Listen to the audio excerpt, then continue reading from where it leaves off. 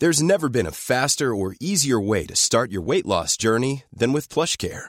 PlushCare accepts most insurance plans and gives you online access to board-certified physicians who can prescribe FDA-approved weight loss medications like Wegovy and Zepbound for those who qualify. Take charge of your health and speak with a board-certified physician about a weight loss plan that's right for you.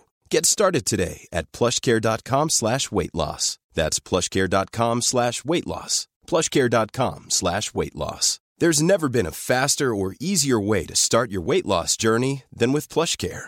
PlushCare accepts most insurance plans and gives you online access to board-certified physicians who can prescribe FDA-approved weight loss medications like Wegovy and Zepbound for those who qualify.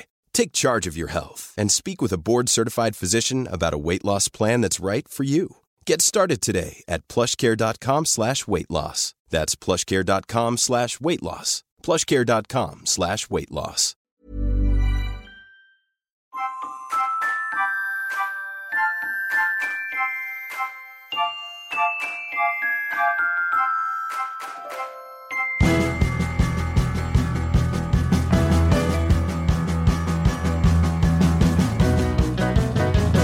Hello! Hello! I need to just quickly address something, just very quickly. Don't worry, I'm not going to bring anything up too uncomfortable, although it was a bit uncomfortable for me. Just before we started recording, I had my wife, Sarah, pop up into the attic and have a look into the webcam, because usually in non-lockdown times, you come over here on a Monday or a Tuesday night and we all sit and have a cup of tea if she's home, and it's a somewhat sociable occasion. And I thought the two of you would be really pleased to see each other. And I felt the dynamic was a little uncomfortable. Well, I was excited and happy, but I felt that she wasn't mentally prepared for it. And I get that. Like, she felt like, I didn't think I'd have to sort of be sociable, and I just came up here to get pick up a cup that was dirty. I know that feeling of being like, I'm not prepared for this. And I think that's how she felt. Don't think she wanted to look into the webcam. Maybe she hadn't brushed her hair. I don't know. There was something going on there. I got it. I wasn't offended. I was worried that there's this new element to your friendship/relationship of rivalry. Why would there be rivalry? Do you seriously not know, or do you just not want to talk about it? No, what? Seriously? I don't know what you're talking about. Like, there was something was alluded to when she was up here, and you said, I'll tell you later. I don't know what it is. Okay. Me and her, it's only very low key, but we're doing a little podcasting. You've gone all quiet. I'm so jealous. Are you all right? I have enough to put up with Ed Miliband, who it seems you've got a photo behind you, like a big cutout photo of his face, which is rubbing it in. That was for. I'm going to take this cutout off now, and just to show you, Annabelle, he's not important to me. I'm going to rip up his face. Look, there it goes. I'm ripping up Ed's face. It was right by your face. Yeah, I know. And now you're telling me. No, that was for a promo video. You're cheating on me a second time. I am. It's only for the next, I think next 10 weeks or something. 10 weeks of hell for me. Thanks. It's just a fling. If you love someone, Annabelle, you should set them free. No, okay. I'm going to keep you captive. No, honestly, you just it sounds admitted amazing, that you just admitted there implicitly that you love me. Your face right now. I'm so pleased. Yeah, whatever. I don't mean like Ross and Rachel love. I mean I think that word would never come out of your mouth, really. So it's in the context of a friendship. Love. Yeah. So what's his podcast then? Tell me. You know, I'm doing this Beatles show on a Sunday morning on the radio. Beetlejuice. Yes. I thought it would be fun to do a little spin-off podcast where, because the show's a music show with a bit of Beatles stuff thrown in, and I thought for the people who enjoy it and want a bit more, want to dig a bit deeper, I could do a podcast where Sarah comes upstairs, having listened to the show, and then she asks me questions about things I've either talked about or played. because I'm a Beatles nut, obsessive, and if I did a podcast like that, the only people who would listen to it would be people like me who were weirdly into the Beatles and know tiny, tiny details that would be terrifying to other people. Whereas Sarah just kind of likes them if they come on the radio, and that's as far as it goes. But she has to live with me with all this craziness. So we're doing that as a podcast and answering some listener questions, and also with this longer interview bit that's in the radio show. So that is on its second episode. I presumed that you'd saw me tweeting about it and it had got your back up. Or Sarah knows that our on-microphone relationship, mine and hers, isn't as good, because it isn't, as mine and yours. No, I didn't know about it. I mean, you could have broken it to me outside of this podcast, like given me time to adjust. Anyway, it sounds brilliant. I just thought you would have. Sounds brilliant. It's called Beetlejuice Extra Squeeze. Extra Squeeze. Oh, of course it is. That's great. Yeah. That's very good. It's my birthday next month. Mm-hmm. Would you consider you and her recording a version of the song from the musical Chess, I Know Him So Well, where you're the two women in his life? You've spoilt the surprise. We've been planning it for months. Hey, speaking of birthdays, how was your birthday? Yes, it was very nice. Thank you. It was, when was it? It was last Friday. Yeah, it was nice. Thank you very much for asking. And how was Mother's Day? Mother's Day, fine. It was a bit close to my birthday, so I think my immediate family were bored of me by Mother's Day. So I wasn't necessarily waited on hand and foot, but... what does that mean? Yeah, So I mean, you got a car. when you say waited on hand and foot, what does that involve? If somebody's waiting on you... I want to...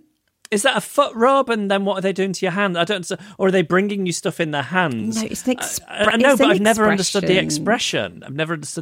What I mean by it is, so if you're being waited on hand and foot, whose hand and whose foot? Is it you receiving the attention that's being lavished on you, or is it the person who's doing the waiting? So, which I understand more, because if you're the waiter, you are walking to the person and maybe you're carrying something. But if you're being waited on hand and foot, what exactly is happening to your hands and your feet, or one of your hands and one of your feet? No, I'm guessing it just means people are running backwards and forwards bringing you things. Okay. So the hands and the feet are very busy. Feet are doing the running, hands are doing very, the bringing. very busy. Okay, good. Hands are doing the passing of delicacies. Okay. I wanted delicacies. Two things on Mother's Day. Just one I do have sympathy for before I get onto the main two. So let's call this point 1, and then the other two can be A and B. How's that? Okay. I've been hoist by my own verbal petard there by introducing a 1 in before I got into my first point. But I just wanted to say that my mum, her birthday's 2 days after yours, and she's lived with this all my life. So if you ever need any advice... I think it'd be quite strange of you to call her. About it.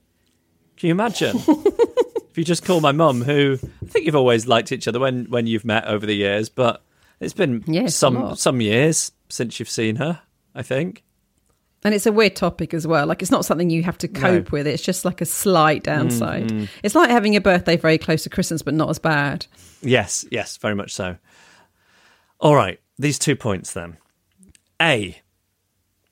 Or maybe it's a little 1 in the form of a lowercase I. Let's not get bogged down in that. Okay. Mother's Day. Robbed of my ability to throw money. You're a very imaginative gift giver. You're great on birthdays, occasions. I have the illusion of being the same, but when I'm robbed of the ability to throw money at the problem, I'm actually not very good. And as evidenced by the fact that I sent you flowers for your birthday. Oh, it's always a lovely gift. Well, that's what I figured, but I also like to give something more personal and go around the shops and have a think and or some kind of experience or whatever. And it just hasn't been possible this year. So I just sent you some flowers. And similarly, that's what I did with Sarah on Mother's Day. Do you know what I really, really hate? And it happens to me maybe 1 in 3 times that I send her flowers. She's either gone to the shops or gone somewhere, and then the flowers arrive when I'm home. I take delivery of the flowers. Oh, it's not the same, is it? No. Otherwise, I could have just gone to the shops and got some flowers. It's the moment of the flowers turning up at the door, and there's no way. Yeah. And who's at the door? And, there's no way of ensuring it, and it's so frustrating. That's thing number one, lowercase I. And now 2 little lowercase i's. For Mother's Day, we got Eugene to let Sarah pick a film that we could all watch for family cinema. Mm-hmm. Now, as I mentioned on last week's episode, it went poorly the previous week when she chose 20,000 Leagues Under the Sea from 1954, but she learned from her mistake, I think, and we ended up settling on Willy Wonka's Chocolate Factory. Oh, nice. The original version. Of course, the original version. Just checking. But wouldn't it be? I'm not interested in seeing what Johnny Depp's got up his sleeve for Willy Wonka, especially not anymore. But I just think it's such a classic. Even you don't like a rewatch, but I bet you would rewatch that with Rudy at some point. I'm sure. I have 2 things to say about it. A and B. A, I realised as I was watching it that... it's not that I realised, it was that I got a niggling doubt as I was watching it. I thought, I'm looking at all these people. I'm not talking about the children here. And I'm thinking, I am older, I think, than pretty much anybody I can see on screen. So I then started Googling. I'm definitely older than Gene Wilder, but he was a youngish man in his 30s in that. So that was unsurprising to me. What was surprising to me, that I'm older than Roy Kinnear. In fact, I'm older than all the parents of the children on the tour, apart from Augustus Gloop's mum and Grandpa Joe, who's there in his... in a guardian capacity because Charlie Bucket's father is absent. So that was quite disturbing to me to find out that I am older than Roy Kinnear was in Charlie and the Chocolate Factory. What I think is going on a little bit here is this is a film that you're fond of from your childhood. It's been a long time since you've seen it and you're finding it difficult to know who I'm talking about. Am I right? No, I remember Roy Kinnear in it very well. I remember thinking he seemed very much... an older grown-up. Yeah, but I think Roy Kinnear is one of those people who, R.I.P., who... I'll just tell you something. Is he R.I.P.? Oh, yeah, died in the late 80s, I think. I didn't know. And his son, Rory Kinnear... I've got a story, but it's almost too weird to say without context. Or not that it's too weird to say without context, but the work that needs to be done to provide the context for the story is so peculiar. I'm not sure the payoff is enough. But shall I try? Right. This is one of these tangents. I'm about to go off on at least one long tangent. I will say that when I expressed worry about how often I've been doing this on last week's podcast, a lot of people got in touch and said, no, keep doing it. And I think a reason given was people use this podcast to help fall asleep, and it helps with that. So I really apologise for... we're about to go on some serious detours. Some years ago, I think you went, Annabelle, I went, Sarah went, quite a lot of friends of ours went to, as unlikely as this sounds for you and I as drifters, a... site-specific interactive theatre production called You, Me, Bum Bum Train.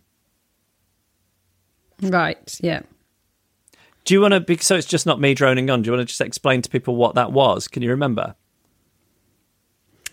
Yeah, of course. It's one of the most amazing experiences of my life. And you go through a series of rooms, and each room puts you in the middle of an immersive event. So, for example, I went from conducting a full orchestra, and I mean a full orchestra, to suddenly being inside an ice cream van and making someone a 99, to commenting on a snooker match, to leading an aerobics class. Like, it was insane and brilliant. It is brilliant. It's like you are jumping from body to body. It's like you're possessing people. Yeah, I thought my head was going to explode. Yeah. It felt so crazy. And I hate anything where you have to pretend to interact with people acting. It's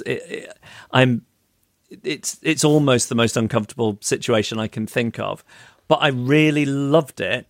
And I think part of what was so great about it was you just went through one at a time. So you weren't in front of the rest of the audience. Basically, everybody's held in a waiting room. Then one person starts. Then they stagger it by a couple of minutes. Another person starts. So when you go into a room, the person who went before you is already in the next room, and the person who's after you is in another room. Does that makes sense? Yeah. And as Annabelle says, it's lots. Yeah, and you're right in that it makes a massive difference, because it is just you, and then you're amongst these actors who have been doing it a million times that day, so you don't feel, even though you are the centre of attention, you don't feel like you are. And I remember going from being inside of somebody's fridge to then maybe being in something like a theatre, surgery theatre in a hospital, to then you go through some curtains and somebody's got a headset and a clipboard and they're walking you through a TV studio, and you are the host of a chat show. And then you get to walk onto the set of a chat show. There's somebody there with cue cards. There's a crew. There's a little pretend audience. And the chat show is there. And there's an announcer who says, and now it's time for the Tonight Show with Jeff Lloyd, or whatever they say. And then you're there and the lights are on and you're in front of the cameras. And I loved it, because it was it's like this little daydream. I think I'd be terrible at hosting a chat show, but nonetheless, it's a daydream I've had since I was a teenager. And you're reading off the cue cards. And the cue card said, and now it's time to welcome my first guest. Will you please welcome actor Rory Kinnear? And then out walks this guy. And you sit down and you've got to interview him. So what's going on in my head at the time is Rory Kinnear. Oh, I think Roy Kinnear had a son, Rory Kinnear, who is now an actor. And I will point out, if you're thinking, yeah, of course he is. We know the name. He was in Black Mirror and all sorts of other stuff. It was before his career blew up in the way that it has now. Maybe it was just before the Black Mirror. So what I was unclear of, as I was just rattling through all this in my brain and trying to behave like I was hosting a talk show, was, is the man I'm looking at Rory Kinnear, or is it part of the whole thing and they've just chosen the name of an actor that you may or may not know and you wouldn't necessarily know what he looks like, so that it's believable? In that, if you said it was Jack Nicholson and somebody came, it'd break the illusion. So I didn't know if I was talking to Rory Kinnear or not. Or a man pretending to be Rory Kinnear. And then I sat and interviewed him, and I think brought up just how fondly I remembered Roy Kinnear from pretty much every comedy show when I was a kid. I genuinely feel that, obviously Charlie and the Chocolate Factory, or Willy Wonka and the Chocolate Factory, but so many sitcoms. He's in the Beatles' Help. He was in Cannon and Ball's film, Boys in Blue. I mean, he was just in everything, the Dick Emery Show when we were kids. So I'm saying all this at the same time as not really understanding that I am asking a stranger straight off the bat about his dad, who is no longer with us. And then I get home, and of course the first thing I do is Google him, and it was Rory Kinnear. So, oh, wow. Yeah, amazing. Yeah. So what I then found out, because the thing about this UB Bum Bum train is you weren't allowed to talk about what it was at the time because they didn't want to ruin the surprise. So there were no newspaper reviews which said you'll get to be a talk show host. It was all kept secret, so you couldn't find out about it. But then later, I remember reading that they had celebrity guests in most nights. Oh, like wow. really famous people, and then, great people who are less well known. And he must have been the one doing the night that I was on, or doing, some of the people on the night that I was in. So that's the... Can you remember any of the other ones that were interviewed? I think Jonathan Ross was one of them, who's, if you're not in the UK, is this cool... Yeah, he's about as famous a talk show host as you can be. These days he's been slightly eclipsed by Graham Norton since he's moved to ITV. But, as big a household name you can be in this country, I think, and how weird it must be to be thrust into pretending to be hosting a talk show, and then your first guest being, at the time, the most famous talk show host in the country, no question. And also, wow, I think because of my weird job, that would be less phasing to me than it would be. It's less phasing to me, the possibility that the man I was talking to might be Rory Kinnear. But I think for people who aren't accustomed to interviewing famous people the whole time, that must have just been... made your head explode. Yeah. Like your brain just start to really hurt. Yeah. Wow. And I do understand that, talking about it on this podcast to drifters, you're thinking, oh, it just sounds like hell. And yet it wasn't. And I am the sort of person who would generally find an immersive theatre thing to be terrible. There was something really special about it. They do it so well. Yeah, they really do. So that was... Oh, God, you see, I've gone on such a detour talking about that. As I said, there was a lot of heavy lifting that needed to be done just to explain the context of You, Me, Bum Bum Train. I'm trying to think what else I was going to say about Roy Kinnear. He was in the Beatles. Help. Why did I even bring him up in the first place? Can you remember? Oh, we watched Willy Wonka and how they were older than you. And younger than you. Yeah, so he was younger than... Oh, no, that was the other thing I was going to mention. So today I've been thinking about Roy Kinnear a lot, because I've been thinking, I mentioned him on a drift today, and admittedly I didn't envisage at any point that I'd be talking about Roy Kinnear for anything like this long. But I Googled him for some reason or other, and one of the first things that came up was one of those sites that comes up if you Google any famous person's name. And typically they say, Roy Kinnear, net worth. Do you know the ones I mean? Yeah. So if you were to Google Cheryl Cole, one of the first suggestions that came up, or Beyonce or whatever, would be net worth. And these aren't people who have access to celebrities' accounts and tax records. These are people, these are websites which get you to click on them by making a wildly inaccurate guess as to what a famous person has in the bank based on how many Google hits they are. Although, can I tell this story well? Didn't stop me with the Roy Kinnear one, did it? I have a friend who is somewhat famous, and they Googled themselves, saw one of these net worth sites come up, clicked on it, and the amount of money was pretty similar to the amount of money that they had in the bank. And they are now, now they are convinced that these things are real, even though I've explained on any number of occasions it's just like a stopped clock being right. That's not any indication of anything. They're wildly inaccurate. So anyway, it wasn't one of those, but it was one of the very similar ones that comes up when you Google a celebrity. And it was, who is Roy Kinnear dating? Roy Kinnear, girlfriend, wife. And that just really tickled me because, he has been RIP since the late 80s. I think he fell off a horse. No. I think so. You see, I didn't even get... I was so thrown by the fact that I found a website which told me who he was going to be dating, despite the fact that he's been dead for 30 years or whatever it's been, 25 years. I didn't even then click on his Wikipedia page, but in my memory he fell off a horse. That's how he died. It was a bit like Christopher Reeve, but I'm going to have to Google this now because I'm going to sound really silly if I just state the fact that Roy Kinnear died by falling off a horse. And then... Here we go. Ready? Mm-hmm.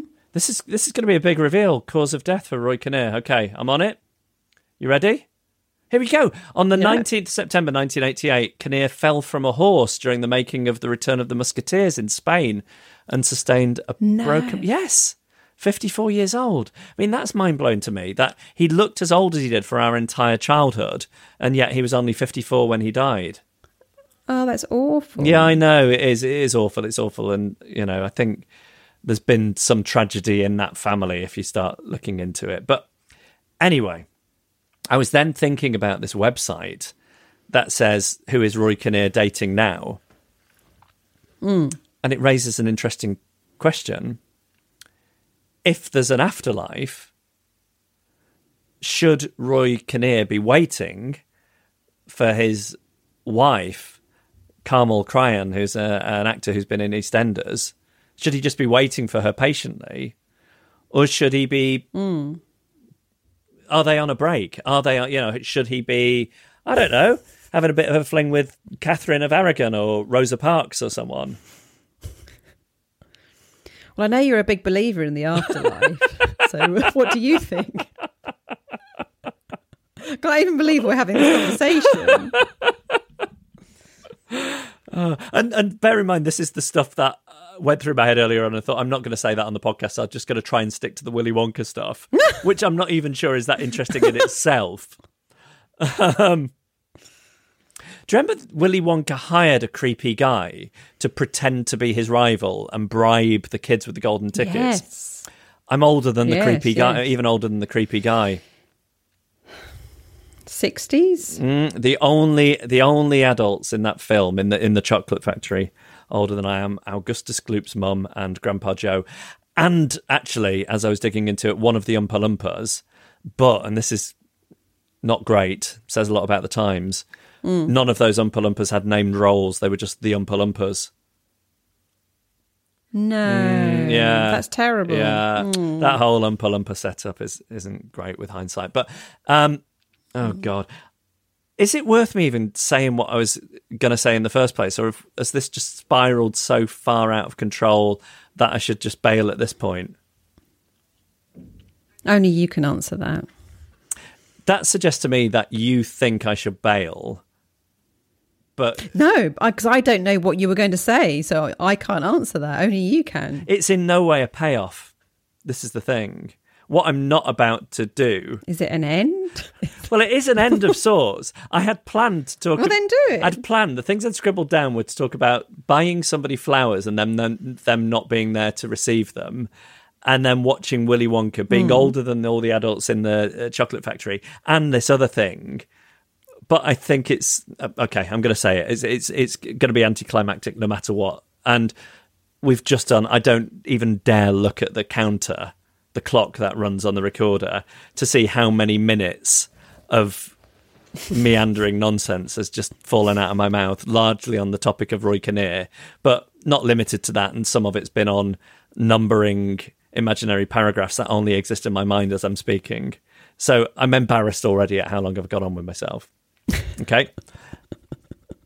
Do you remember that pretty much the first thing you see in that film is a bunch of kids in a sweet shop which sells all the wonderful chocolate and candy that Willy Wonka makes? And there is like an old-timey, if you think about kind of almost like a drugstore, American 50s drugstore shopkeeper who sings the Candyman while all these kids are enthralled. Yeah. Does that ring a bell?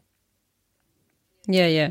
As we're watching that, I say to my son, because bearing in mind it's a live action film, he tends not to do well with them. What I do is I do some kind of audio commentary to keep him engaged. You know, like you get that extra description for people who are visually impaired that you can press on a DVD. I do the equivalent of that, but it's to keep my son engaged with his short attention span for old-fashioned things. And in amongst me keeping him engaged whilst watching an old-timey shopkeeper shower children with confectionery, I say, I think the next time we go into Five Sapphires, which is our local shop, Mr. Five Sapphires, which is like what I call the man who works there, might do that for you. And now you're really setting his hopes up a bit high there. Now he keeps asking, when are we going to go to Five Sapphires? Oh no! Which you could shout. I could speak in a loud voice at my front door, and you would hear me in Five Sapphires. That's how close to my house it is. But as previously discussed on this podcast, my interactions in there are extremely uncomfortable to begin with, and I've realised something that I rarely think. It's not entirely to do with me. If anything, Mr. Five Sapphires is a more awkward man than I am. You've bought things from him. You know the drill. I've witnessed this, yeah. And he and I have a particularly awkward relationship. What am I going to do to make this promise to my son come true? That he's going to encounter a magical singing shopkeeper in the local corner shop.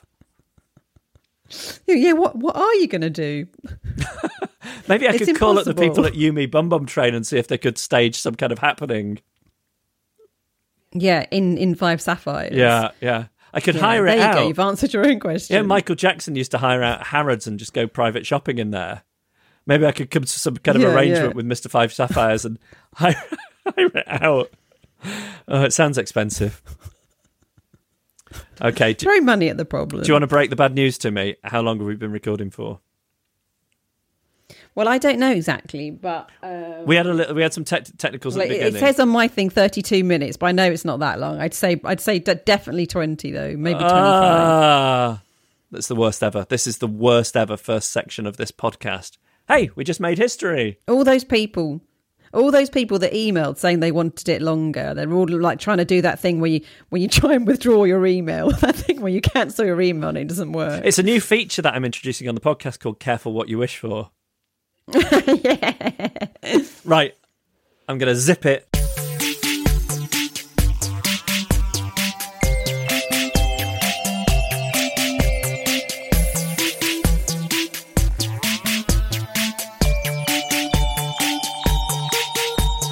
And we're going to have stories from drifters with minimal input from me for the rest of the podcast. First one is from Anon. I'm terrible for talking first and thinking later, and I think it's endearing. Just like me in the first section of this podcast. In my private life, I get pushed forward by my friends to make small talk whenever we go anywhere, even though inside I'm going dizzy with nerves. I'm a proud northern woman and will talk to anyone, anywhere. I like to break the tension and will usually pass the time of day with someone if I find myself in new surroundings or if someone is just standing too close to me. My story begins 10 years ago after leaving university. I'd had 2 children 18 months apart and I stayed at home to look after them for 4 years. When the youngest was nearly 3, I decided I wanted to get a part-time job. I applied for one which had an on-site nursery, part-time hours and roughly in the sector I was interested in. Term time only, not too tricky, which was a bonus for someone who'd been looking after 2 babies/toddlers for 4 years. I got the job and I thought I would soon progress into another role at the same place as I became established and my employer recognised my talent. Friends and family also said the same thing. I started the job and was pretty baffled by the fact that I didn't really have a clue as to what my duties were. I was in a busy environment and just ended up hanging around, being helpful when required. The department was pretty overstaffed, so that was not often. The department was broken into 2 groups who seemed to be in constant competition and hated each other. I made a mental note not to get involved or become too friendly with anyone, which partially led me to my cringy mistake. I was friendly, but used having the kids as an excuse not to socialise outside work. 2 weeks into my job, we had an induction with the CEO for new staff. I was pretty much the lowest of the low, so I was extremely nervous about attending. Everyone in my office said it was very boring, but you get good cakes. Morale was low, so the enthusiasm for these events was also low amongst my work colleagues, and some a bit rubbed off on me. Bearing in mind I've been so looking forward to starting a new job and getting into the world of work, earning some much needed money. I was overqualified but willing to learn new skills. I expected to be like one of the American movies like The Devil Wears Prada or the TV show Ally McBeal. I'd start at the bottom but be whisked up to senior level as soon as my greatness was recognised. On the day of my induction, my usual nerves arrived and I didn't really want to go, but I dug deep and thought about the cakes. As I walked to the meet and greet venue, I clocked 2 people, one who I recognised, so immediately went over to her and said, "Are you going to the CEO meeting? Can I join you?" She said yes, and we started talking. I said how I wasn't really looking forward to it and I hoped it wouldn't be too boring, but I'd heard there would be some good cakes. I walked into the venue and sat down in the usual circle of chairs saying hello to everyone. But where were my new friends? Yes, the lady I'd been talking to was in fact the CEO. We had to sit in a circle, introduce ourselves and talk about the job and what duties we had to undertake. If the ground could have swallowed me up there and then, I would have been very grateful. But instead, I had to introduce myself and talk about my non-existent duties. The CEO was clearly not happy when I said I've yet to work out what my duties were. And needless to say, I hadn't been picked out of obscurity to rise to the top. I'm still sat in the same office as when I started 10 long years ago. I told my dad what had happened and he said not to worry, as I probably wouldn't see her again. But no, whenever I have to attend work social events, she is there. Apparently we're considered a big family. I'm constantly reminded of the time I said I hope she wasn't too boring to her face and cringe finding the nearest exit. I've also tried to get other jobs over the years, but have never been successful. And now I'm waiting on either her retirement or being made redundant. It's terrible. It's so terrible. Painful. I love a story when you don't realise someone's the boss and you say something indiscreet to them. Yeah. They're always a good one. Yes. Just anything where you don't realise who you're talking to. Yeah. Do you remember when I went to? Oh no, I can't. Go on. But when we had new bosses at the radio station, and the one that we were in contact with, Clive, was showing some guests around the office, and he introduced me to one of them, and I said hello, shook his hand, and then I immediately went to the next one, went to say nice to meet you, shake that hand, and he's like, he wouldn't shake my hand, and it turns out he was also my boss, and I just didn't know. Oh God, it's terrible. It's probably quite embarrassing for him as well, for his own staff not to recognise him. There was this. Never thought about it like that. I know. There was this. You just reminded me of another time, and I am sick of the sound of my own voice, so I'll rattle through this. I've ever told you once. I think it was before you started. We had a boss called Henry. Do you remember him? Or predates you? I do. Yeah. He was a lovely Irish man. And whenever, especially back then, whenever a new boss had started the radio station, I would always get very, very nervous talking to them because I always have it in my head that a new broom would sweep clean and I was going to be axed. So that any first conversation with a new boss had a lot of nervousness around that in those early years. So all I knew about him was he was Irish, and the first time I met him was on the street just outside where we used to work. And I introduced myself and he said, "Oh, I'm so pleased to meet you." And I said, "Whereabouts in Ireland are you from?" And he told me it was Cork, I think. And then, you know what I'm like, I'm then struggling for the next bit of small talk, the next bit of conversation. And actually back then I used to spend a bit of time holidaying in Ireland, and there was a radio host. Is that Rusty drinking water next to you? Is it that loud? Yeah. It's on the other side of the room. I mean, it's... Wow, Rusty, drink quietly. There's something so satisfying about hearing a dog drink. I feel refreshed hearing a dog drink. Anyway, so at the time I used to spend a bit of time in Ireland, and I'd be with my then girlfriend. We'd listen to Irish radio, and there was a guy who I thought was so good. He's no longer with us now, called Jerry Ryan. So I thought, I'll bring up Jerry Ryan. This guy is from Ireland. He's worked in Irish radio. And I'll say I really love Jerry Ryan. Then in my head, I'm thinking, I don't want to say I love him. What if this guy thinks he's terrible? And then I will have expressed an opinion. So I'll try and keep my opinion to myself. I'll just ask what he thinks about him. So he tells me where in Ireland he's from. I go through all that thought process. And then I say to him, remember, to him, this is apropos of nothing. I say, what do you think of Jerry Adams? Jerry Adams, leader of Sinn Féin, not Jerry Adams. Like I'm some kind of, I don't know, unionist or whatever who is testing, I'm trying to test his credentials or something. I mean, what is wrong with me? It was just this perfect thing of the thought process. The amount of leaps ahead was strange anyway, and then blurting out the worst possible or the strangest possible name. Oh God, what's wrong with me? That's bad. Anyway, go on. Give us the other one. Let's move on to Chris.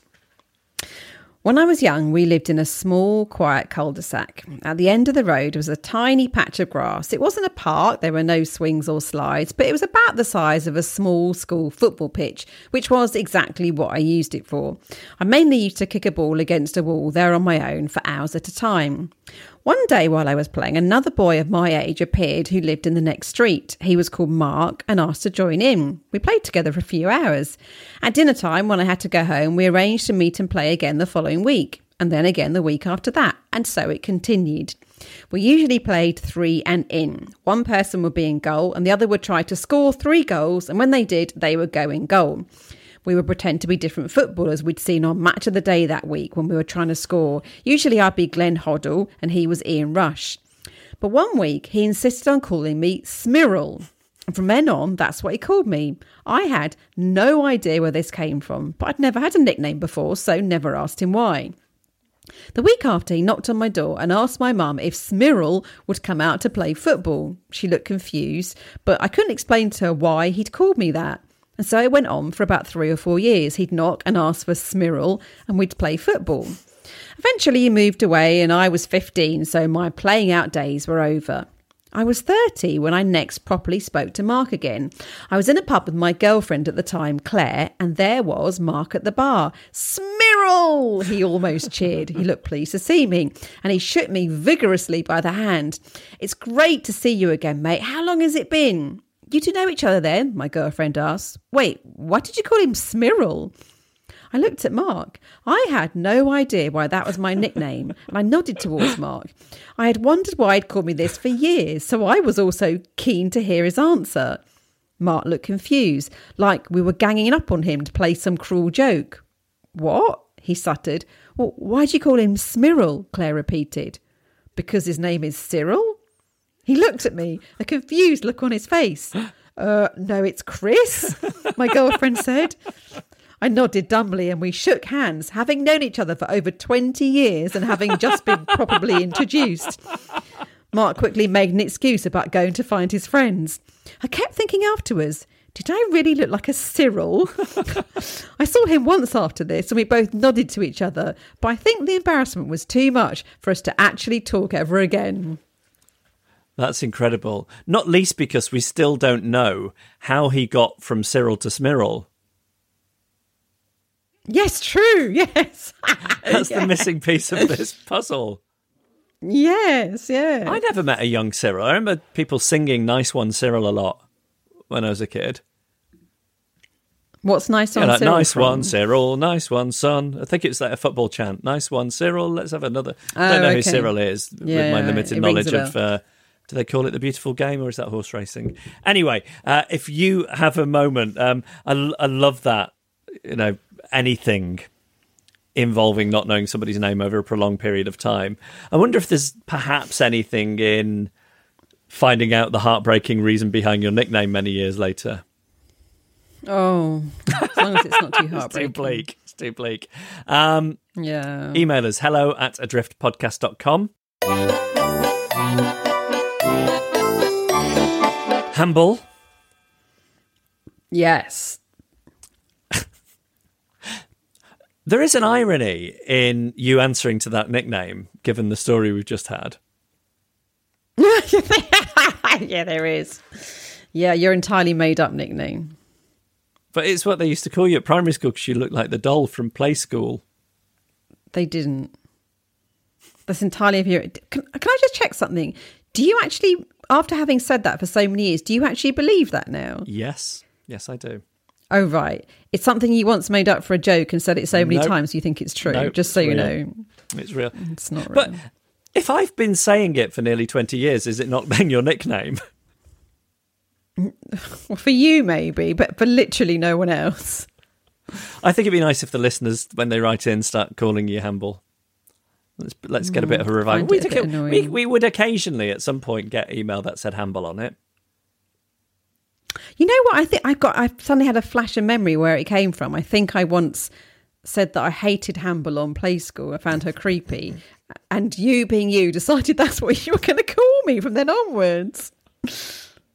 It doesn't sound right, that, no. Anyway, we're going to have another reason. This is that true? I remembered it. There is no ring of truth to that at all. It sounds exactly like somebody else. You do. Have we got another reason why you are not a fully functioning adult? Yes. So one morning a few days ago, I was out in the front garden with my son before preschool. Like when they're up at 6, like you've got 3 hours to kill before the day actually starts. Oh, so worst. by 8, we'd exhausted everything possible indoors and we were outside.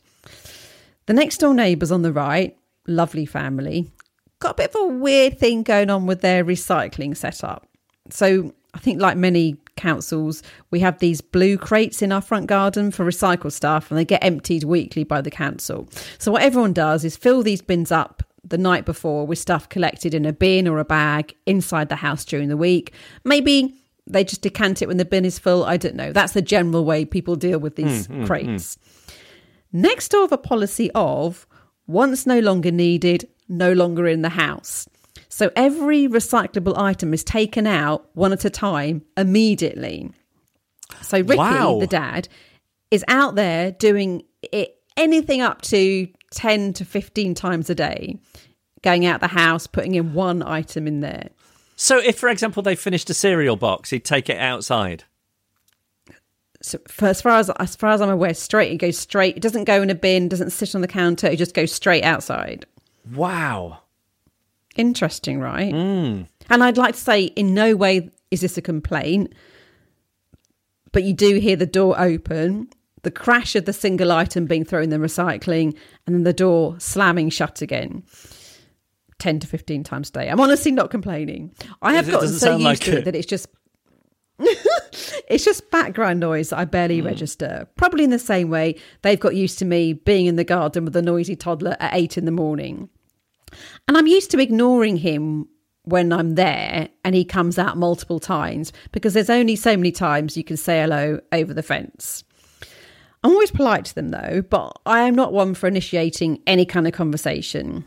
Tom's different. He's always talking to them. They probably think that he's lovely and I'm quite cold, and they're probably right. That's what everybody in the queue.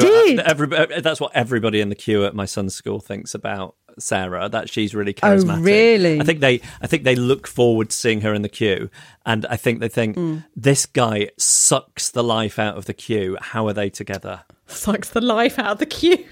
Yeah, I want to get in this queue, this lifeful queue. I did mention their recycling system once to Ricky when I was slightly drunk. They were having a barbecue, which we'd been invited to, and he gave me a glass of wine, which was the last of the bottle. And I said, without thinking first, "Oh, sorry, you'll have to be straight out the door with that now." Nothing. I got nothing from him. And I really regret saying that now. I really regret it. Because I was pointing out their system and he wasn't happy. Anyway, I'm out in the garden with my son when he sees his very good friend who lives in the flat above Ricky. His friend is at the window. They're the same age. They go to the same preschool. They're great pals. So Rudy's pleased to see him and points him out to me.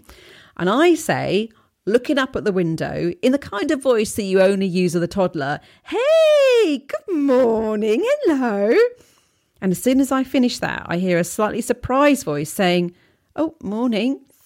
And I look over and realise that I hadn't noticed, but Ricky had been going back in after depositing some kind of bottle, tin or scrap of paper. And he'd had his back to me as he was going in the door. But he heard me and thought I was saying, "Hey, good morning, hello," to him, and turned to me and replied. And I don't know if he'd seen me looking up when he turned back and realised his mistake, but I can't then go, "Oh, sorry, I wasn't talking to you." So I just give him a big smile. And then I die inside that I'd spoken to a bald-headed, early 60s Scottish former Marine like he was a 3-year-old. And the worst of it is, I feel now that to cover my tracks, I've got to keep this up, this insane over-friendliness, because I can't bear for him to know that I wasn't talking to him, even though actually that was more embarrassing for him. And yet, if he had realised, I'm sure he didn't give it a second thought. So I've been on Rightmove, found somewhere else, and I'll just go and live in a cheap bedsit until the sale goes through.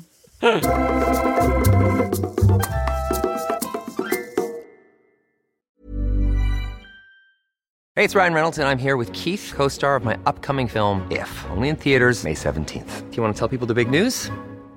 All right, I'll do it. Sign up now and you'll get unlimited for $15 a month and 6 months of Paramount Plus Essential Plan on us. MintMobile.com/switch. Upfront payment of $45 equivalent to $15 per month. Unlimited over 40 gigabytes per month. Face lower speeds. Videos at 480p. Active Mint customers by 531.24 get 6 months of Paramount Plus Essential Plan. Auto renews after 6 months. Offer ends May 31st, 2024. Separate Paramount Plus registration required. Terms and conditions apply if rated PG.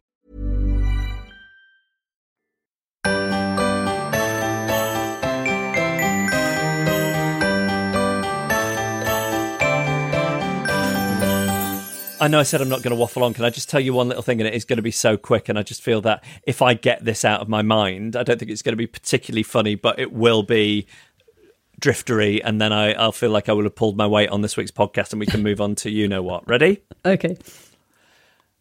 Last night, I had to go for a medical appointment at a hospital out of hours. Everything is fine. Don't worry. It's just a very standard thing.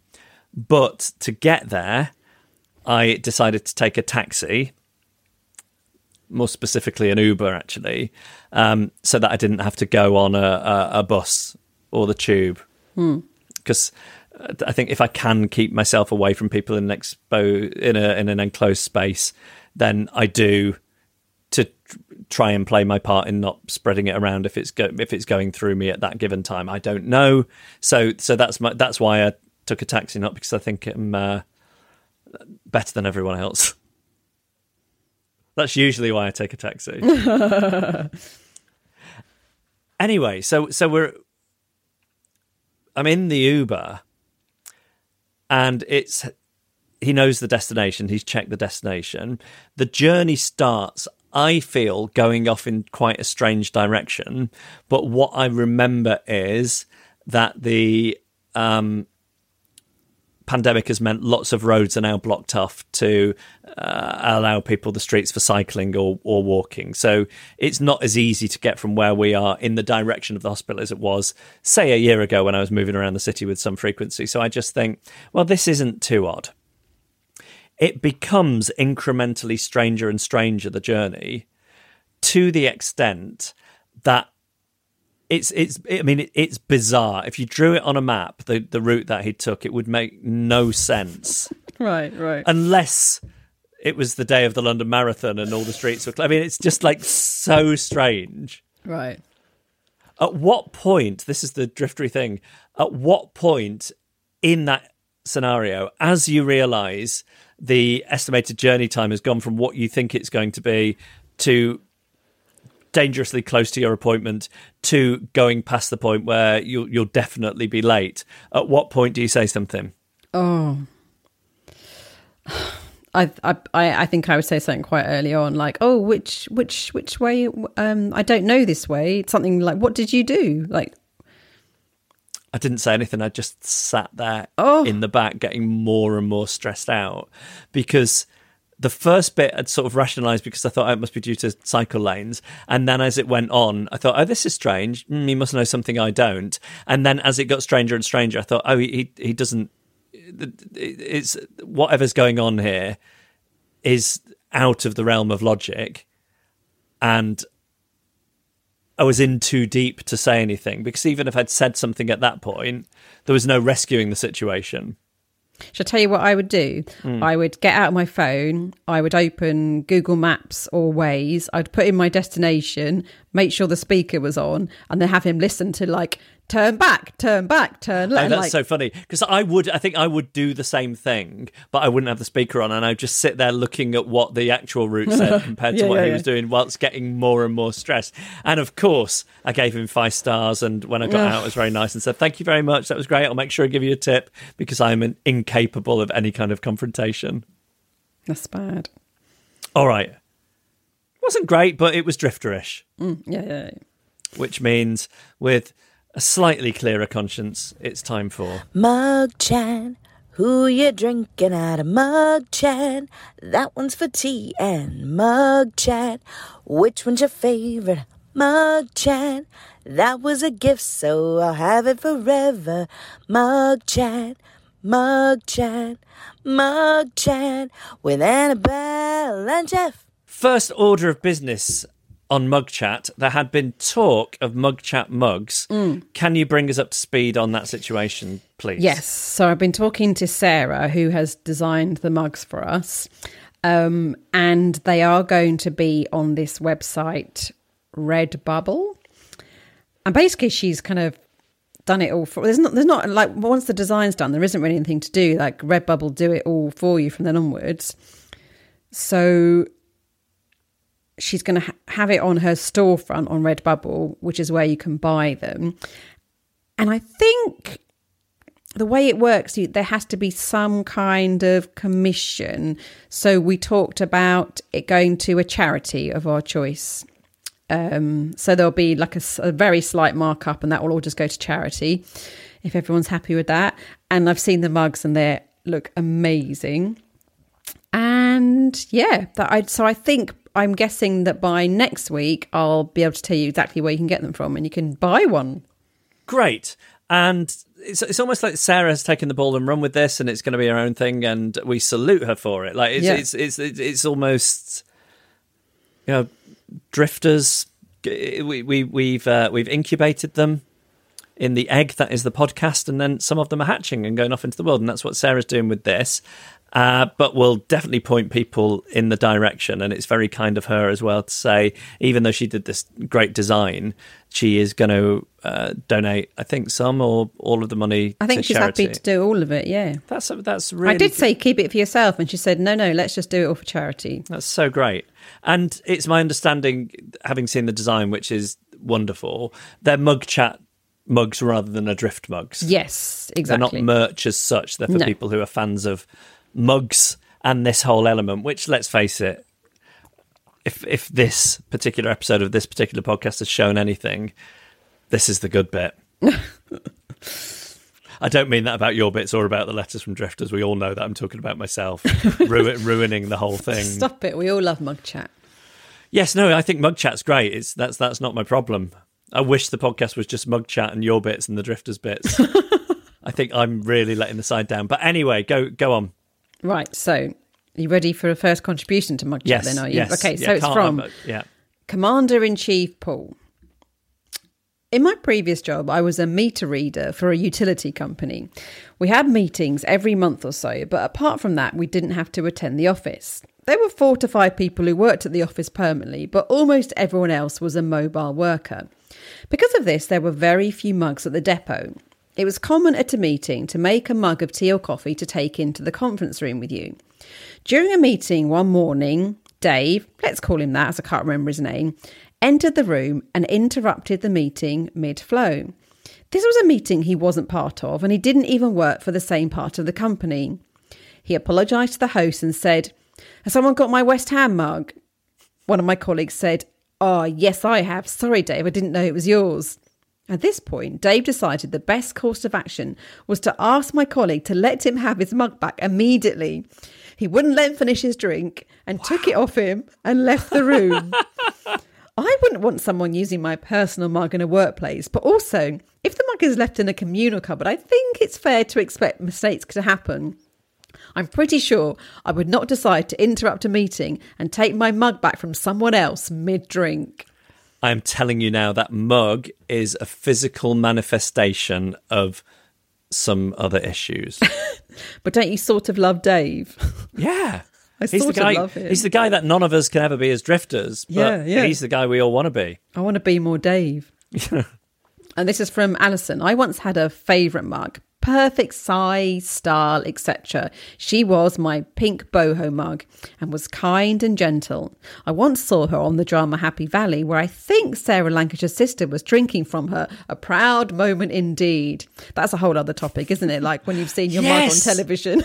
Yes, that'd be amazing, seeing your mug on television, or its close relative. Yeah. About 5 years ago, my mother-in-law was staying with us and I came in from work to discover that she had broken the mug.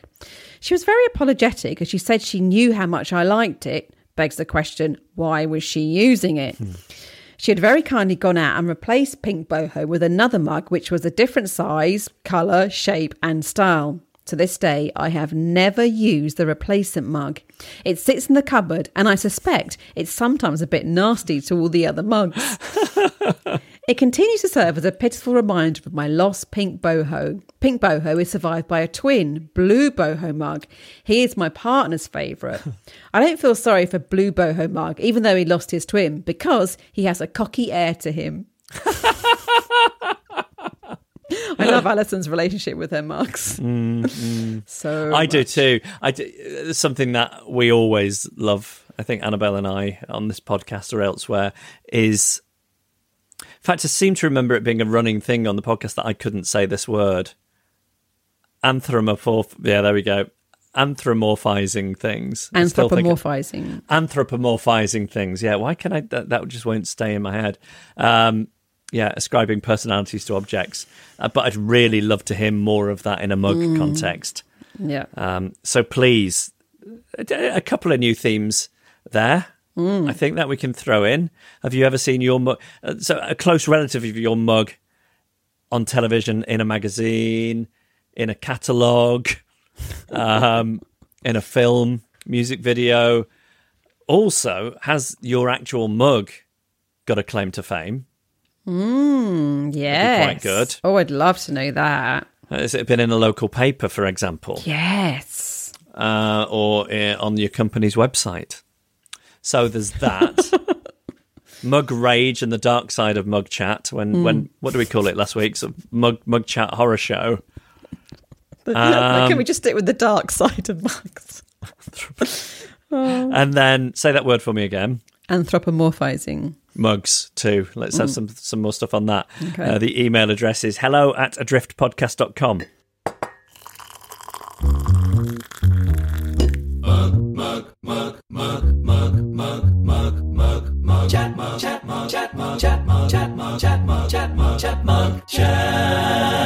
Mug Chat with Jeff Lloyd and Annabelle Port.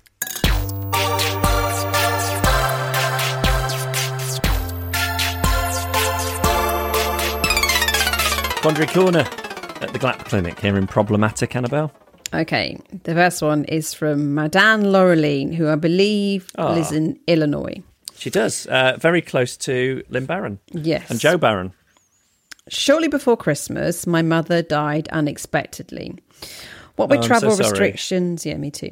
What with travel restrictions, quarantines, and the COVID issues we were dealing with at the hospital for which I work, I wasn't able to go to the funeral and was forced to carry on my day-to-day life.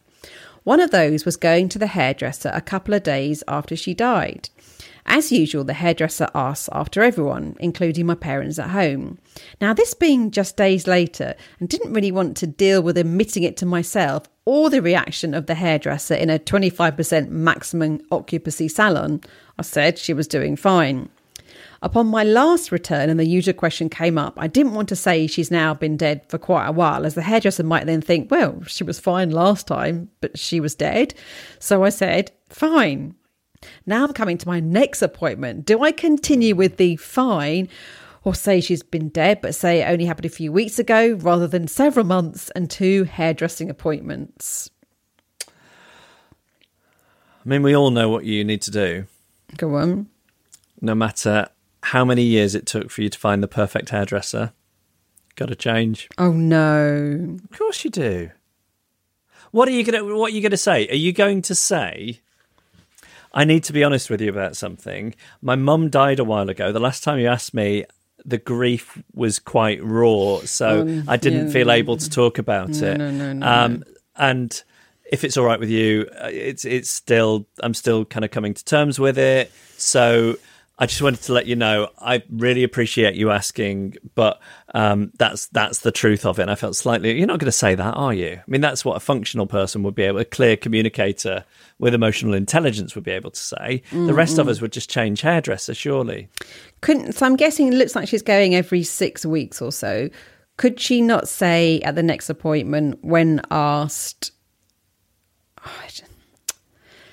yes, she sadly passed away, funnily enough, just after our... Funnily enough, it's not funnily enough. Oh, God. Just 6 weeks ago. Right. So because then that's... Oh, it's just the timeline. awful. Yeah. Maybe we should just say, sit down on the chair and say, don't ask me about my family. Don't talk about my family. Ever again. Yeah, or you could go the Norma Bates approach, I guess. Just keep them alive. And yeah. I don't know if it's a healthy way to process your grief. No. Maybe it is, though.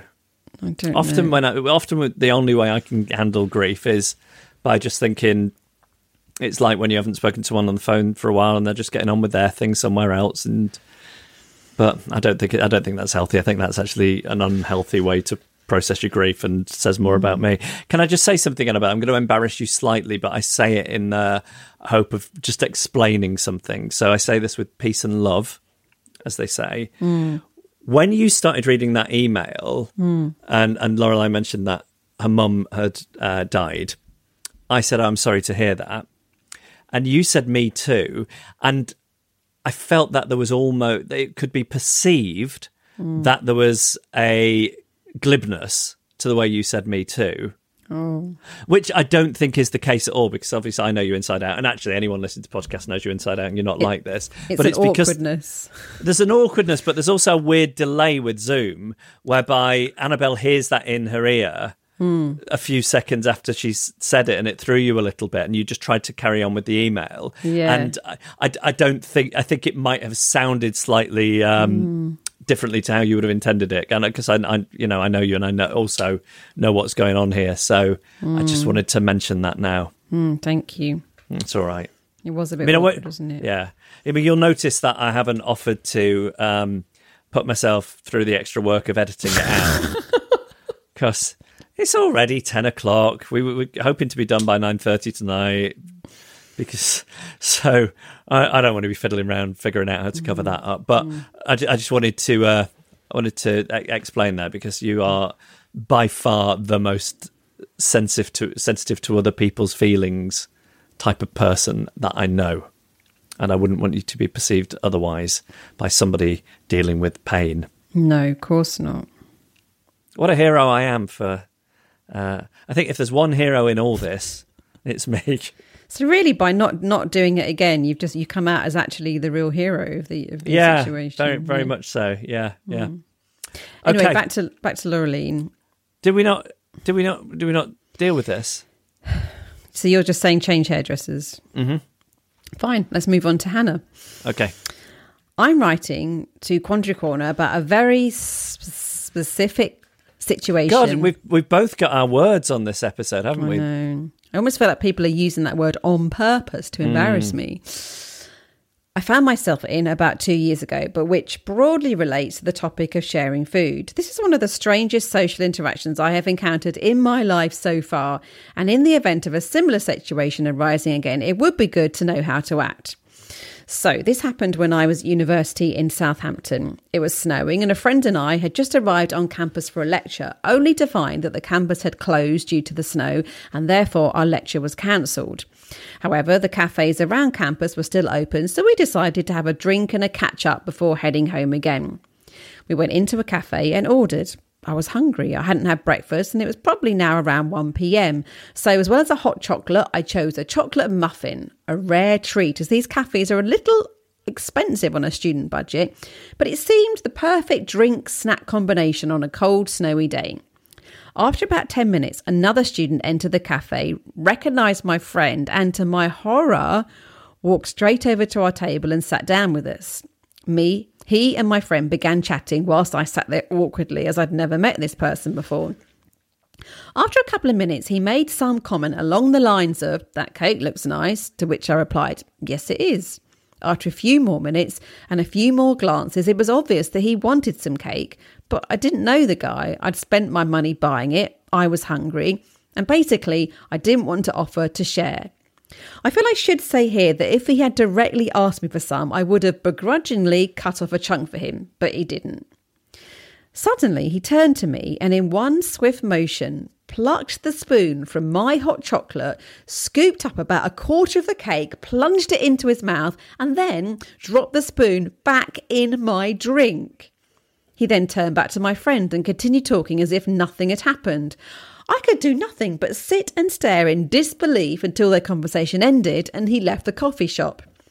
After his departure, my friend continued chatting to me without referencing the incident, to the point where I began to wonder if the whole strange exchange had taken place at all. But no, the evidence was right there in front of me, the huge chunk out of my cake and the spoon covered in a layer of this stranger's saliva still sat in my drink. I didn't really fancy either after that. So my question is, what on earth would have been the appropriate response to this? Should I have offered to share my food in the first place, challenged him for swiping food from under my nose, or should I just hope that the COVID might be the end of sharing food? Any advice on this, on any potentially similar issues around feeling obliged to share food would be very much appreciated. Wow. I know, extraordinary. Can you describe, I mean, I don't know if you could see my face as you're reading that, but I was open-mouthed. It's quite extraordinary behaviour. So I think there are only two reasonable excuses for behaving like that. One is you're suffering from some kind of psychosis. The other is the whole thing is an elaborate prank for a hidden camera TV show and you're about to win a big prize, like a holiday to the Seychelles or something. It's or we terrible. hadn't eaten for a year. I don't think that's not the way you'd approach it. I don't think. No, true. Wow, true. Wow. True. Yeah. I think you'd acknowledge that you'd not eaten for a year and rely on the kindness of strangers, perhaps in that. Rather, than... I mean, I would have been tempted to go to the police. It's theft. It's theft. I mean, I say go to the police. I mean, call the emergency services. Actually sit there, dial 999. Yeah, explain what's happened. I need to report a terrible crime. It's a mugging. It's At the very least, I would want the police counselling. It is very shocking. What? But it's a sort of shocking where you can't speak, you can't say anything because it's beyond what you'd ever expect. So it's beyond words to respond to it. Like if you go back a few steps in the story at the point where he said that cake looks nice, you could have said, "Oh yeah, it's only $2.99." The implication is passive aggressive way of saying, "Oh, go and buy yourself one then." So the bigger question here is if someone drops a hint so heavy, the glances, the saying that looks nice, are you obliged to offer? Do you have to offer? Well, I think the key factor is intimacy of relationship, and in this situation, there's none. It's a stranger, really. Yeah, so I think where there is some level of intimacy in the relationship, there is an obligation to offer some food, which you can choose to ignore or act upon, depending on how you feel about that intimacy. But a stranger, and what is wrong with this person? It upsets me that this person is out at large, amongst the public. I mean, hopefully, as alluded to, COVID means they're not at large, and maybe, like many of us, there will have been a period of self-reflection and change during this awful time. But it was the spoon, wasn't it? The taking of the spoon from the drink and then putting it back in the drink. I think that's terrible. But I think just as terrible is the hostile act of seizing cake from somebody you don't know. I sort of feel like we should rule that if someone drops heavy hints to have a cake, then they shouldn't be offered it, because that would mean that the next time this person drops heavy hints, they will get it offered to them and they don't deserve it. Right. The world needs to teach them a message, and maybe you are the conduit through which the world needs to do that. I see, yeah. Do you know anybody? Like, is there anybody you can think of that you know in real life who would do something like that?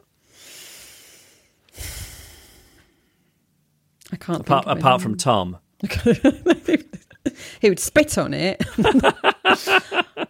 So it's mine now. It's an extraordinary person that would help themselves. Like, it's extraordinarily rude not to ask. It's unbelievable. Like, it would be a very strange behaviour from a friend, and from a stranger. I think we don't need to have any rule on this particular. I don't think it's ever happened before, and I don't think it'll ever happen again because it's too weird. Unique incident in human history. Yeah. And in general, I think I don't think in any way you should be obliged to share your food unless someone asks, and then you have to say yes. Happy with that? Yeah, I think the social rule is if you're with somebody, you have a degree of intimacy, and they say, "Oh, how's your food?" Usually, as a small talk offering, you have to say, "It's pretty good. Would you like to try some?" But I also think there's the social contract then is for the person to say, "Oh no, I'm fine," or "Oh no, you're all right," and then it's up to you to be the pushy one. Say, "No, try it. It's really good." Yeah, but there's no obligation to do that. Totally. Because also, there's that other thing. The flip side of this is when somebody wants you to try their food and you don't want to try it. Oh yeah, that's bad. I think I can be a little bit guilty of that in the context of my marriage, but I hope that I don't do that elsewhere. Maybe I do a little bit if something's so good, if I think it's unbelievable. It's what's strange to me. We might have talked about this before. If I'm sitting there saying, "This is unbelievable. I've never tasted anything like this in my life. It's quite incredible." And then you say, "Do you want to buy it? Do you want to try some?" And the other person goes, "No, you're fine." Like, what does that say about their value judgment on your opinion? I've definitely had that exact conversation before where you've said it's amazing. I don't really like trying other people's food. I don't even know why. I get it. But also, isn't just the process of eating with somebody on some level a shared human experience? Not the food, no. You don't have to. But that's why people are going for tapas and stuff. Like, people like it. In most other cultures, that's the way. That's the way people eat. It's not mine, even though I quite like mine. Yeah. But I do find it really insulting if I am being that hyperbolic and you don't want to try a bit. It's difficult not to take it personally. Yeah. Anyway, covered lots of angles. I'm also aware of the sound of my own voice. So if you have a quandary for Quandary Corner, email us hello@adriftpodcast.com.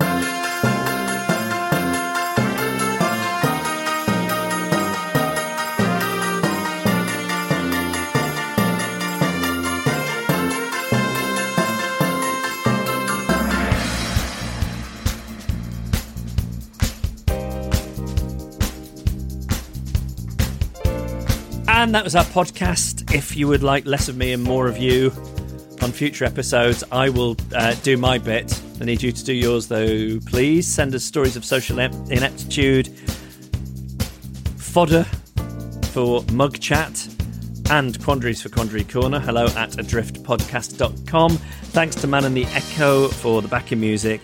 Thanks to Emily Harrison for the incidental music. Kim Rainey for the artwork. Hello, Kim. And Carla Gowlett for the photos. And just in case you were in any doubt, I don't think anybody is, this podcast is dedicated to the memory of Roy Kinnear.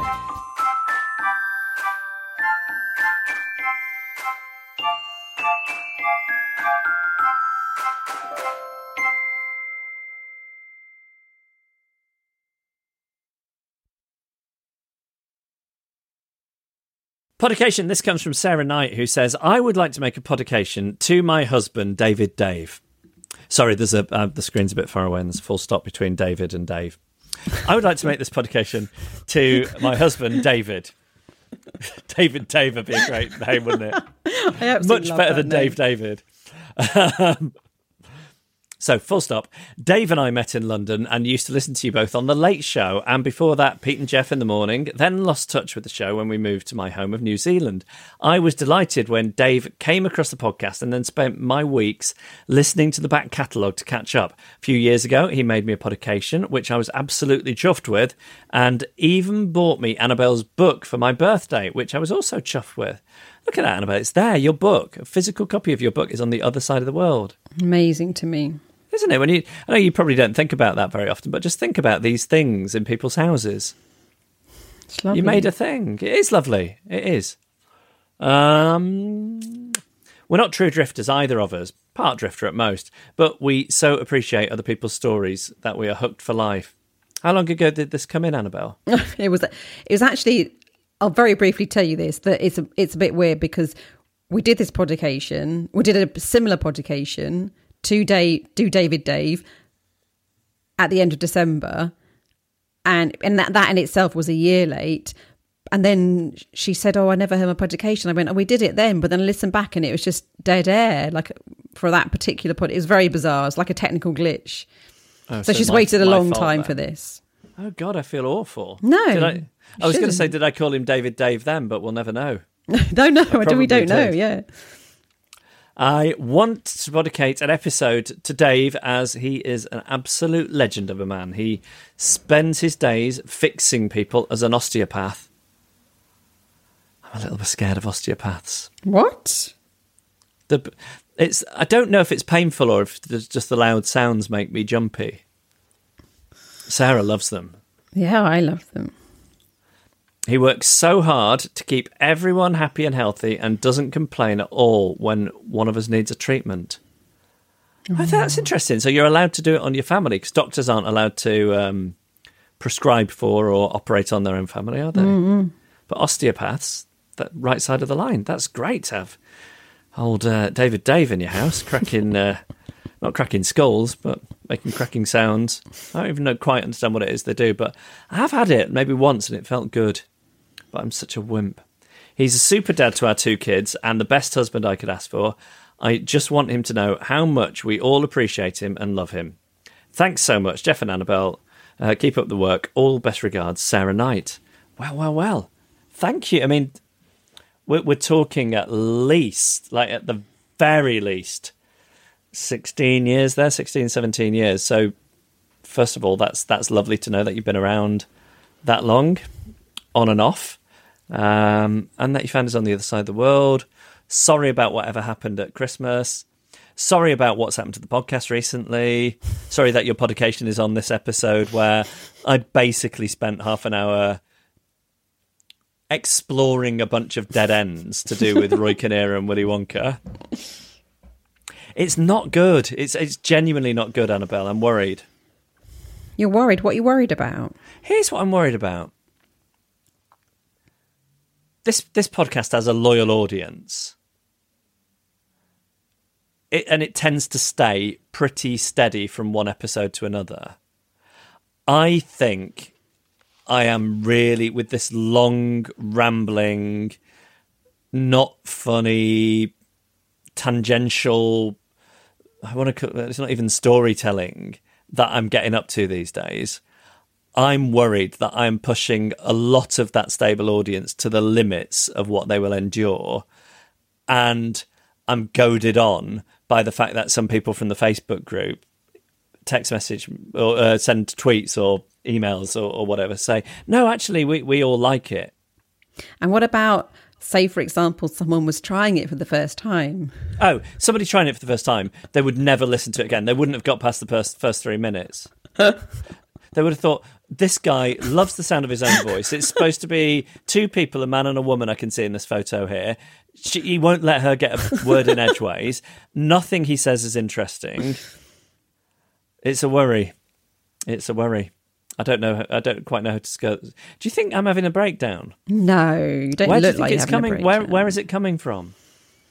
Where's what coming from? This is getting uncomfortable. You know, this long-winded, meandering, pointless stories and things that have occurred to me. What has happened to my quality control? I think it may be the first part was slightly more rambly this week, but I think you're right in saying that you have been egged on by some people. I'm worried about it. But then again, those people, I mean, I must have had 10 or 12 separate messages saying carry on with the long podcasts. Was that 100% of the audience? As long as we keep those 10 or 12 people, this is the worry, because these are the 10 people we hear from, and in a way, they're our platinum club of listeners. So just like British Airways has to keep its platinum club happy if it's got one. I don't even know how these things go. We should be thinking the same way, but I'm really worried that I'm just going to end up killing this podcast off if I carry on like this. Do you know what? I think I'll make it better when we're in the same room together again. But don't worry, in the meantime, you've got another podcast now with your wife. Oh, God. Maybe I should say to the people who really love me rambling on, go and listen to that one, and I'll try and keep this one a bit tighter. Or maybe you could just ring them up at bedtime. Yeah. It's not good. It's like a conference call at bedtime. You're so nice. I can even see the concern in your face about what I can see. You're thinking, I prepare all this stuff. I go through the email. I do my, thing about not being a fully functioning adult. I prepare it every week. You come on with like 6 things scribbled down on the back of a piece of paper if you're lucky, and then you manage to spin that out into these long, drawn-out trains of thought that go nowhere. Runaway trains of thought. Because it's not like I'm this great improviser. It's not like hearing Eddie Izzard when she starts on these flights of fancy. I'm just somebody making boring connections between things I think and other things that I think. It's not good. Anyway, I feel like I've really ruined David Dave's podication. Poor here. David Dave. Come on now. Let's get back to him and his osteopathy. Well, he is a ledge. I mean, he's just a ledge. Osteopathy, I think. Yeah, that's what I was trying to say. Yeah. Sarah Knight, David Dave. 2 kids. We don't know their names. I think they were mentioned in the original podcast, actually, if memory serves me right. Oh, right. Well, they were lucky enough to... Shall I look them up quickly? Or not? Yeah, let's make this podcast even longer. Okay. I'm not going to fill the dead air. No, don't. Well, I'm terrified. Right, here we go. See, it was supposed to go out on the 18th of December and never did. So children were Ben and Sophie. Ben and Sophie. I hope their middle name is either David or Dave. It's the female form of Dave Davina or Davina. Yeah. Great. Okay. Do you see me then? Just I stopped. I thought, don't see where talking about female versions of names takes you. Just get on with it and say. Just on that though, is there a male form of Sarah?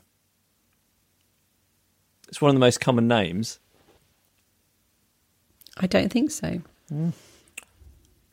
Good. Not going to have anything. Not going to take that anywhere.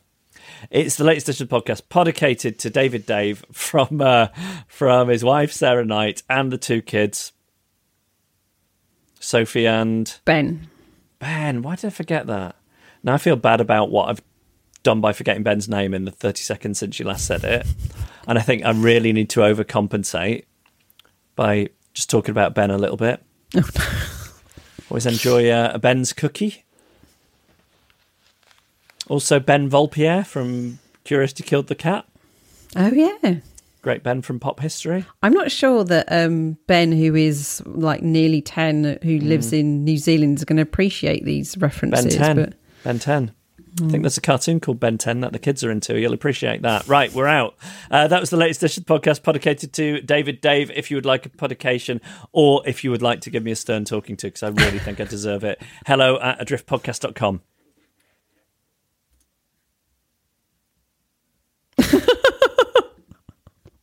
You don't have to say sorry.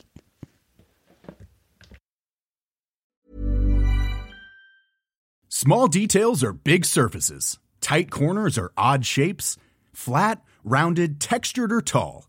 Whatever your next project, there's a spray paint pattern that's just right.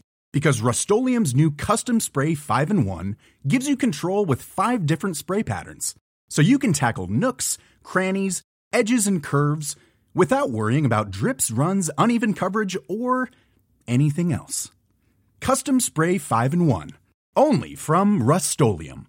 Even on a budget, quality is non-negotiable. That's why Quince is the place to score high-end essentials at 50 to 80% less than similar brands. Get your hands on buttery soft cashmere sweaters from just $60, Italian leather jackets, and so much more. And the best part about Quince, they exclusively partner with factories committed to safe, ethical, and responsible manufacturing. Elevate your style without the elevated price tag with Quince. Go to quince.com/upgrade for free shipping and 365-day returns.